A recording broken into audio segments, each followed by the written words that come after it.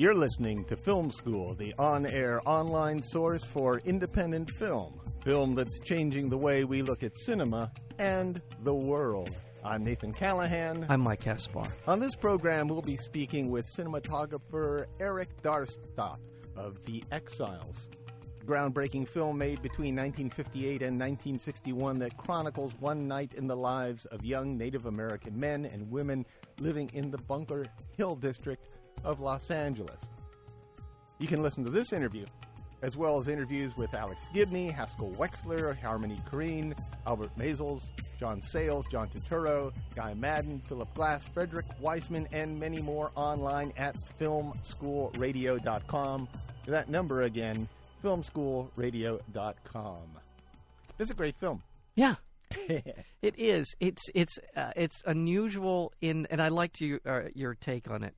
It has the feel of a sort of a punk film. Yeah, it really is a punk ethic going on here. We're talking about Indians in the turn of the decade, 1958 to 1960. Yeah. The director, whose name is Kent McKenzie, had been studying film at USC. Yeah. He'd done one project on Bunker Hill, which was heavily edited by the powers that be at the university because they didn't want to make it political. And Bunker Hill at the time in Los Angeles was being bought up so that developers could turn it into Disney Hall and, well, it wasn't Disney Hall back then, but they could turn it into the Dorothy Chandler Pavilion and all the civic buildings that are down there right now. So it would be safe to call it the gentrification of that area. Oh, it's more than gentrification. I mean, gentrification now is... They call it that, but I always look at gentrification as more of a, how you want to say it, a grassroots cleaning up by white people, usually. Okay. This was like a major developers buying out of the Bunker Hill area. Gotcha. They demolished homes that were built in the turn of the century, in the 1900s, and there were some beautiful Victorian homes back then. This was, you have to remember, back in the turn of the century, you had the Alvaro Street district where Los Angeles was formed. The city hall was there, and then the suburb was literally Bunker Hill, which wasn't even a suburb. It was just a way to be near the city up on a hill that was about 2 miles away. Those homes had been let go. They were being used, though. Mm-hmm. They were just in bad repair. Mm-hmm. They were being used by pensioners and people on what now would be Social Security. I guess it was back in the 50s. They were having Social Security. They were just getting by. Mm-hmm. And they actually had a community there. It looked like a vibrant little community. From what I saw, there's a short film that's included in the package with The Exiles called Bunker Hill. Uh-huh. And the community looked to be a thriving senior community. People were watering their lawns and walking their dogs and going down to the market. There was a great marketplace in the area. Yeah. It's famous for Angel's Flight, which was built on 3rd Street back in, when would that have been? I think 1901. Angel's Flight went up there. They built the 3rd Street Tunnel later on, which you'll see in The Exiles, and Angel's Flight was moved over a few blocks. Bunker Hill was razed. The Victorian homes were gone, and Kent McKenzie, the director of The Exiles, had done an earlier film just documenting that community, not the razing of Bunker Hill, but the community of seniors that lived there, and then went on to visit later on a small Indian community in Arizona. Okay. American Indian. American Indian, yeah. Native Americans, to do a second film project, and found that one of the major problems of that community was that Native Americans were leaving and going to cities and just losing their identity completely in I guess, the white man's culture, but not in a positive way. There was a lot of alcoholism, a lot of just, I don't want to call it wasting of lives, but there wasn't, they were living in the tenements of Bunker Hill, drinking and partying and fighting. And this was what this documentary really shows. Not that that's all the Indians were doing, but there was a huge community that were living reservations to try and make it elsewhere, and were just getting lost in this big city environment. Correct. What's also funny is there's a lot of, since this is like 1960, a lot of beat culture is working its way in. There's a great soundtrack by the Revels, and the one song, amazingly, that was turned down for the soundtrack to The Exiles. was Comanche. Comanche is the song by the Rebels that you hear in Pulp Fiction. Okay. And the Rebels actually, that's Revels, the V, not Rebels, but Revels, got a little bit of play out of that. I think they were up in San Luis Obispo. Yeah. They were kind of a surf group. Mm-hmm. They had that I like Link Ray sound going on in their I like guitar. what you call it, the Go Daddy Go kind of sound. They had that kind of... You hear it all the time now, and it's sort of part of and that's right. This film has that beatnik sensibility. Well, it's just about the music of it makes it extra fun. Yeah, there's all these elements. You got your beat thing going on. You got your punk thing going on. You got gorgeous, and this is what we're going to talk to Erik Darstad. Gorgeous cinematography in this film. That's the high point of this, The Exiles, is the cinematography. Yeah.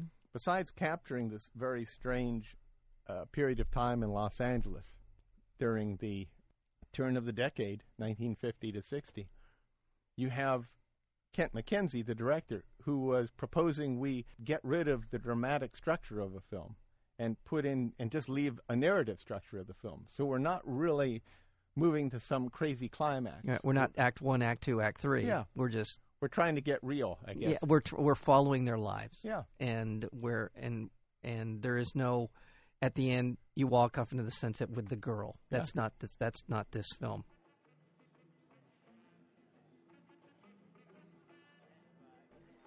As director Kent Mackenzie said of his groundbreaking film completed in 1961, The Exiles is an anti-theatrical and anti-social documentary film. It was conceived not necessarily in protest against these two forms of film usage, but rather in search for a true and different format which would reveal the complex problems of the Indians living in the city of Los Angeles. With us today is Erik Darstad, one of the film's cinematographers who, since his work with Mackenzie, has photographed hundreds of films from 30-second commercials to features. The majority of Darstad's work has been in documentary films, where he has worked for National Geographic, Disney, MGM, the American Film Foundation, and PBS. Erik Darstad, welcome to Film School. Thank you very much. Now, this is a remarkable film. I saw it for the first time over the weekend, had to watch it again. How did you come in contact with the director, Kent Mackenzie? What was your first meeting with him? Well, basically, most Kent and myself and John and a lot of the other people who worked on the film, we all went to the USC Film School together in the 50s. We all became good friends, and of course we worked on films together, and we went to movies together and partied together. What films did you see together? You recall any of the ones from that period? Well, of course we watched a lot of documentary films from the 30s and 40s. From Flaherty to Humphrey Jennings, etc., and plus a lot of the early classic films, and also the contemporary films that are with that period. Now, was there elements of those films? I'm sure that you brought into your work. Was there any particular ethic that you brought with them? Was there a way of looking at life and interpreting it that you brought to your work? I think a lot of the films that had a large influence on The Exiles and the way it was done was probably Humphrey Jennings' films from in England during the 40s, as well as the Italian neorealism films like Bicycle Thief and so on that came out after the war. So the area that you were shooting this film, Bunker Hill, had you ever been there before? Because fairly familiar with the area. At that point in time, it seems to perhaps been a bit off limits for people that were going to USC. Was it a new experience for you down there? Not really. When we were students in the mid-50s at USC, we used to go down there quite a bit to go to movies. Because there were a lot more theaters downtown than there is now. Right. Now, so it was and it wasn't that far from campus. So. Oh. Yeah, it is. If you're in the mood, you can practically walk there. Right. Now, did you notice at that point in time, was the Native American community, was it visible, or was this something that was pretty much exposed by Kent Mackenzie after he visited the reservation in Arizona? I think, at least as far as I'm concerned, I didn't really know much about it until after Kent started telling me about it. Yeah. When he was doing research on the film. I mean, I'm sure that the two Indian bars that are in the Exiles were there at that time when we were going to school, but we didn't know about them or didn't go there. When you said that there was the sort of a cadre of people going to the USC film school. Did when Kent was writing this film, was there much collaboration? Was there sort of a give and take back and forth as he was putting the idea of this film together? Were you involved in that? Not so much in the initial phases. I think that was pretty much Kent by himself.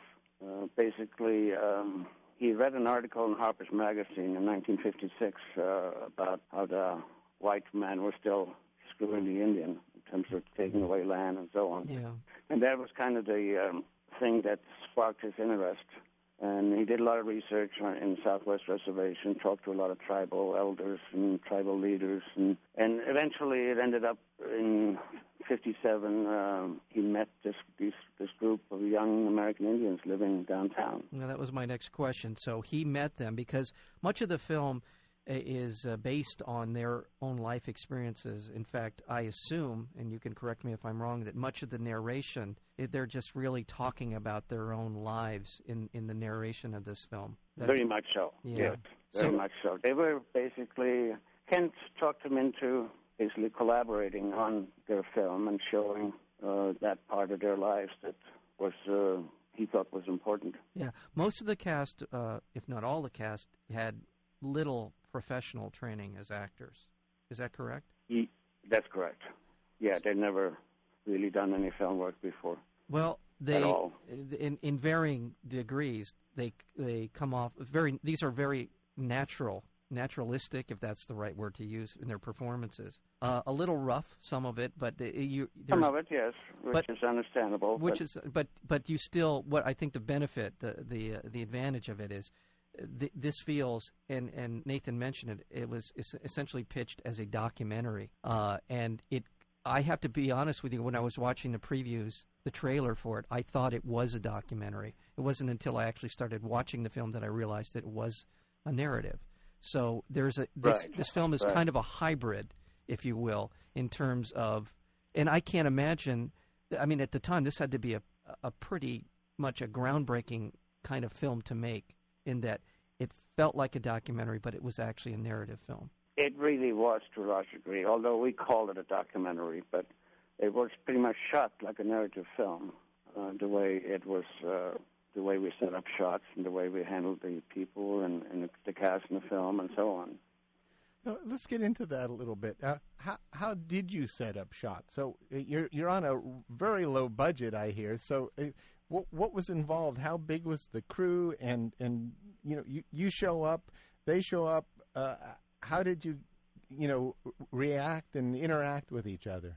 Well, basically, when Kent decided to go ahead with this project, he gradually invited what he considered myself, the two other cameramen on the film, and certain other key players. He invited to come along and spend some time with these people down in the bars and just get to know them, and for them to become comfortable with us and vice versa. And so we sat and drank beer and cheap wine, and so basically everybody got to know each other.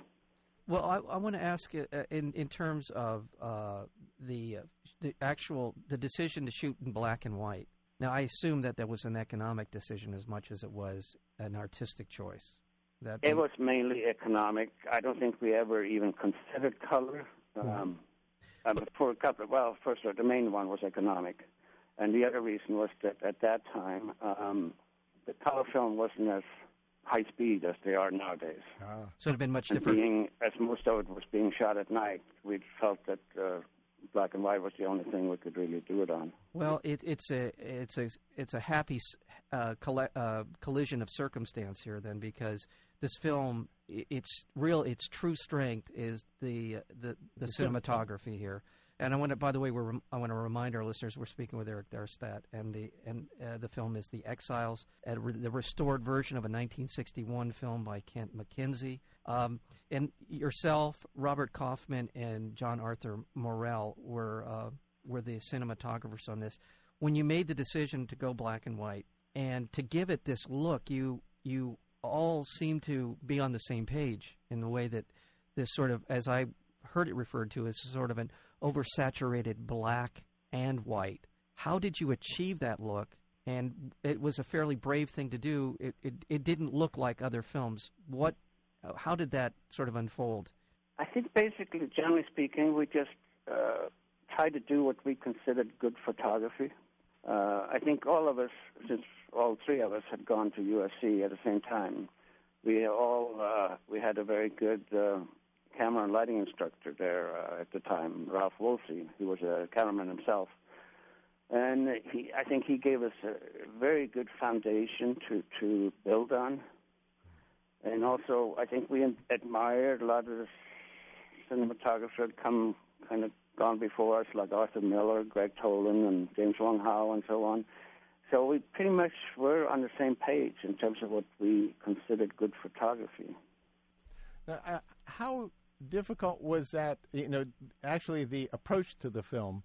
Did Kent McKenzie? Did he tell you? Did you discuss that a lot? That he wasn't going for a traditional dramatic revelation in the film. That he was looking for something that was more realistic and just a straight narrative about people's lives. Did he spend a lot of time talking about that, or is that something we talked about it off and on throughout the production, yes.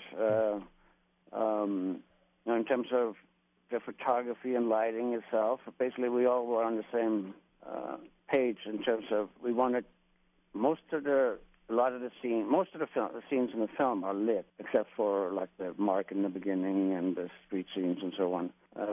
So we just wanted to make it look like realistic without making it look lit. Yeah, you did an incredible job because it's very difficult to see where the lighting's coming from. That's not natural. It just appears that we're looking at the streets, and it's remarkable how natural it does look. It seems that you're just walking through L.A.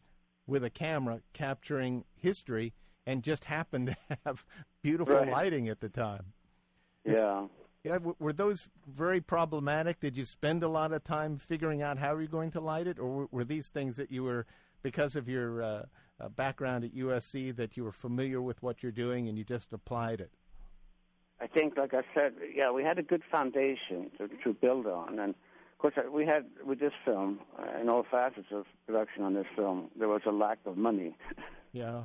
So, basically, we were limited in terms of the equipment we had to use. What were? I heard that you used was it a car battery in some cases? Sometimes. Yeah. And, yes. And basically, we just use whatever equipment that people would lend us. Occasionally, if we needed something special, we would rent it, but we didn't really generally have the money to do that. Uh-huh. Yeah. So it was done on a very, with just a rudimentary type of equipment that we could scrape together. Now, I know you weren't present at all the scenes for the film. There's one that's I find fascinating. It's right near the end of the film at Hill X, where. Oh yes, Hill X, right? Yeah, Hill X, which was Round Hill, which ended up being Dodger Stadium or part of Dodger Stadium.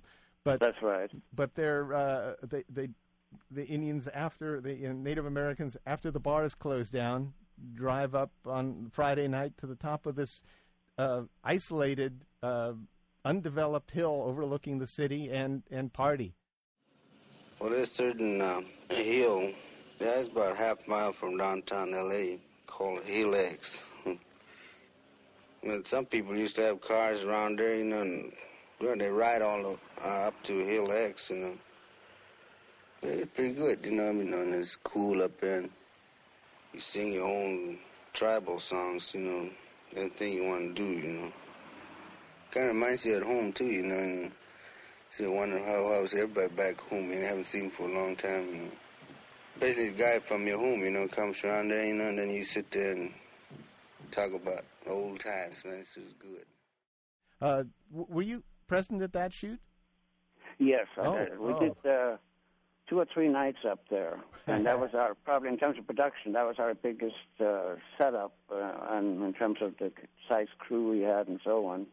We just got all our friends together and to help, and so that was quite an involved setup. Of course, a lot of the other little scenes in the film, we were just basically 2 or 3 people of us doing everything. Yeah. Now, I've got to ask, before we leave that scene on Film X, a fight breaks out there. Well, is this choreographed in any way, or were these people really mixing it up? It was pretty much choreographed. Okay. Yes. Right. Just want to remind our listeners, we're speaking with Erik Darstad. The film is The Exiles. And there's just one other scene I want to get to. Is the... well, I call it the joyride through Los Angeles, the car, the drunken joyride. Through the tunnel. Yes, through the 3rd Street tunnel there. Were you involved in that? Yes, I was. Right. That's absolutely that's gorgeous. The shots in there, the action in there, the way it was put together and edited, and the framing and the way the camera moves is just it's jarring, and it just brings you right into it. I was really just extremely moved by that. I watched it several times.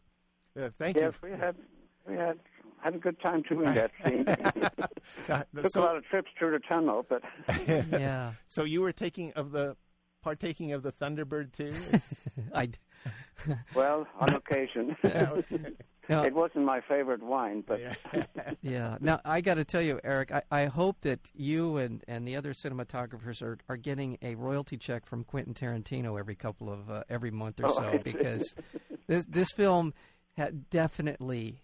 I mean, you see, this is the thing about this film. It resonates with a lot of filmmakers. You can just see a lot of their work reflected in what they saw in the work that you and John and Robert did on this film. So congratulations on that. I wanted to know. I wanted to kind of trace a little bit of the history of the film. It opened at a couple of film festivals. It did well at Venice and another film festival, but eventually sort of died on the vine. It did, yes. You go ahead. I'm sorry. Yeah, it did quite well in 61, 62 at film festivals. It won a prize in the Mannheim Film Festival of Germany, and in Venice, Edinburgh, London, first New York Film Festival, and so on. They seem to recognize stylistically how different and innovative this film was. Now, I think so. It maybe, I don't know whether it was ahead of its time or whatever it was. It just couldn't find a commercial distributor. Right. Now, at what point did you find out about the restoration of the film, sort of the resurrection, if you will, and the restoration of the film? At what point? Well, there was a filmmaker by the name of Tom Anderson about 5-6 years ago at least, who used to clip The Exiles in a film called Los Angeles Plays Itself. Uh-huh. And I guess it sparked a renewed interest in the film, and people started asking about it. And then Kent had 2 daughters that were born during the production of the film, who I've kept in contact with ever since. And one of them was approached by Dennis Doris of Milestone Films about whether, because he was interested in maybe distributing it. This was about 4 years ago, I guess. And so Kent's daughter, Diane, talked to me and got me to call Dennis and kind of initiate the whole process. Mm-hmm. Dennis he's been working on a Killer of Sheep, where he ran into a lot of problems with the music rights. So he was very concerned about this film, that the music rights were all cleared, which fortunately they were. Mm-hmm. So, and then it just took a while for Dennis had me get in touch with Ross Lippman at the UCLA Film and TV Archives. And so we started talking, and then at that time we didn't exactly know where the original negative was and so on. So John thought it was down at USC, but he hadn't seen it. So, and he was right. We did find it down there at USC. And then Ross at UCLA got together with USC and got everything transferred over to UCLA, and then they raised some money to do the restoration work that was necessary on it. And so here it is. Yeah. Well, among the many surprises, the happy surprises that have occurred since this restoration occurred, was the inclusion recently in December of 2009 of The Exiles into the Library of Congress, into its National Film Registry. What a thrill that must have been for you. Oh, yes, I think it was for all of us. You know, it was just, I'm just sorry that, you know, Ken couldn't be around to see everything that's happened with the film in the last couple of years.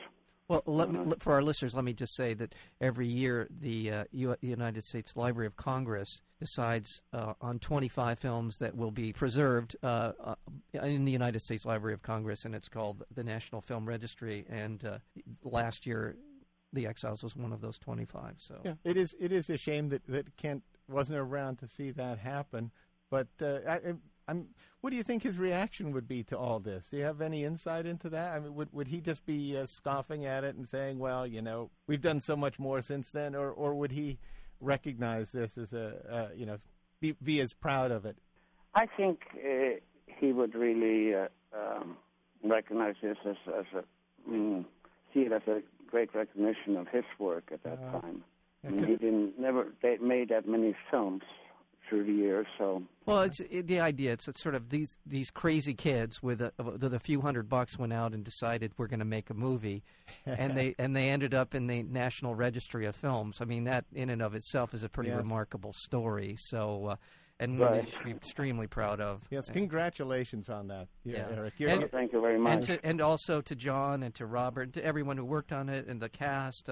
It's a memorable cast. It may not be the most polished set of actors you'll ever see, but there's an energy to all of them. There's obvious they did well with this film and their parts in it, and they're all to be congratulated. It was obviously a group effort, and congratulations. Yes, congratulations. Your work on The Exiles was really tremendous, Eric, and it's an honor. Thank you very much. It's an honor having you on our show today, Eric Darstad. Thank you for being a part of Film School. All right, thank you very much.